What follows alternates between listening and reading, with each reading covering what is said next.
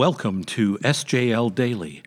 I'm Pastor Steve Kelley, and our Bible reading plan today includes the Gospel of Matthew, chapter 19, verses 1 through 15. Even though all four Gospels cover basically the same material, the life and death of Jesus, each of them looks at things from a unique perspective. Matthew's Gospel was written by a man who had betrayed his own people by becoming a tax collector for the Romans. He would have had to have been a detail-oriented man who was capable of learning the legal ins and outs of a foreign tax system. But he was also probably raised by Jewish parents who taught him all the laws of the Torah. He would have been hated by his fellow Jews for choosing to be a tax collector. But now he has answered the call of this traveling rabbi, Jesus. And in these few chapters of his gospel, chapters 16 through 20 mainly, Jesus seems to be under almost constant attack by the religious leaders of the day, the Sadducees and the Pharisees. They keep trying to trip Jesus up by using detail-oriented legal questions. Right up Matthew's alley. So not surprisingly, Matthew records it all, even when it came to a painful subject that hit very close to home for many who were listening back then, divorce. A subject that even today, well, perhaps especially today, still impacts a lot of people and elicits a lot of detailed questions. Is divorce allowed, and if so, when? What are the effects of divorce when it does happen? Well, is it better to not marry at all? As Jesus is challenged by the Pharisees about divorce here, he quickly goes right to the heart of the matter. Listen to verses 4 through 6. Have you not read that he who created them from the beginning made them male and female, and said, "Therefore a man shall leave his father and his mother and hold fast to his wife, and the two shall become one flesh? So they are no longer two, but one flesh. What therefore God has joined together, let not man separate." Jesus goes on to point out that Moses eventually allowed a man to divorce his wife, not because it was the right thing to do, but because of the hardness of people's hearts. And even today, that statement from our Lord makes a lot of people uncomfortable, doesn't it? In this chapter, Jesus makes it clear that divorce is never the right solution. And that what causes people to think that they need a divorce is almost always some hardness of their heart, or their spouse's heart, or often both.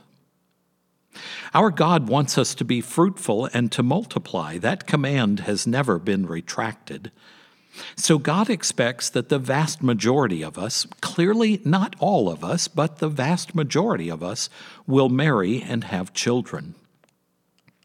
As we marry, we each need to recognize the fact that the exciting, passionate, erotic love that we feel for each other in our youth cannot last forever. But that kind of love, while very real and obvious in our youth, is nowhere near a full definition of love. Through both our Christian bonds with one another and through recognizing that we became one flesh on the day we got married, our marital love for one another can not only last a lifetime, it can grow stronger and more vibrant every year.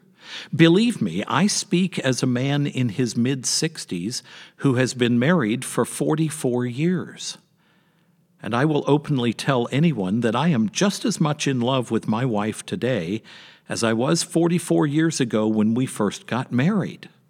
Now, is it the same kind of love as it was when we were both in our 20s? Not really.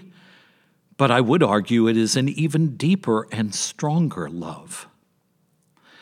Look, the fact is that we all must constantly be on our guard against one of Satan's most common attacks.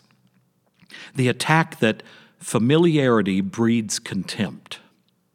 It's so easy for each of us to take little comments or silly habits and blow them out of proportion.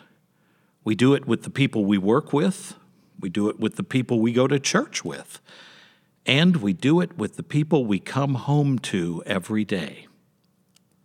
But heaven isn't just a place where we will be with God for all eternity. It's a place where we will be with God and all His people for all eternity. So we need to learn here and now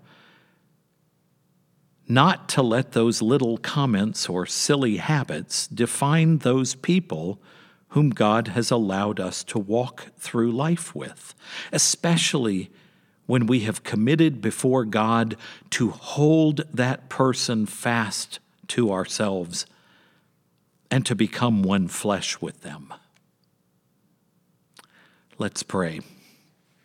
Oh, gracious and ever-living God, you created us male and female in your image. Look mercifully upon those of us who are married and assist us with your grace, that with true fidelity and steadfast love we may honor and keep the promises and vows we have made. Through Jesus Christ, our Savior. Amen.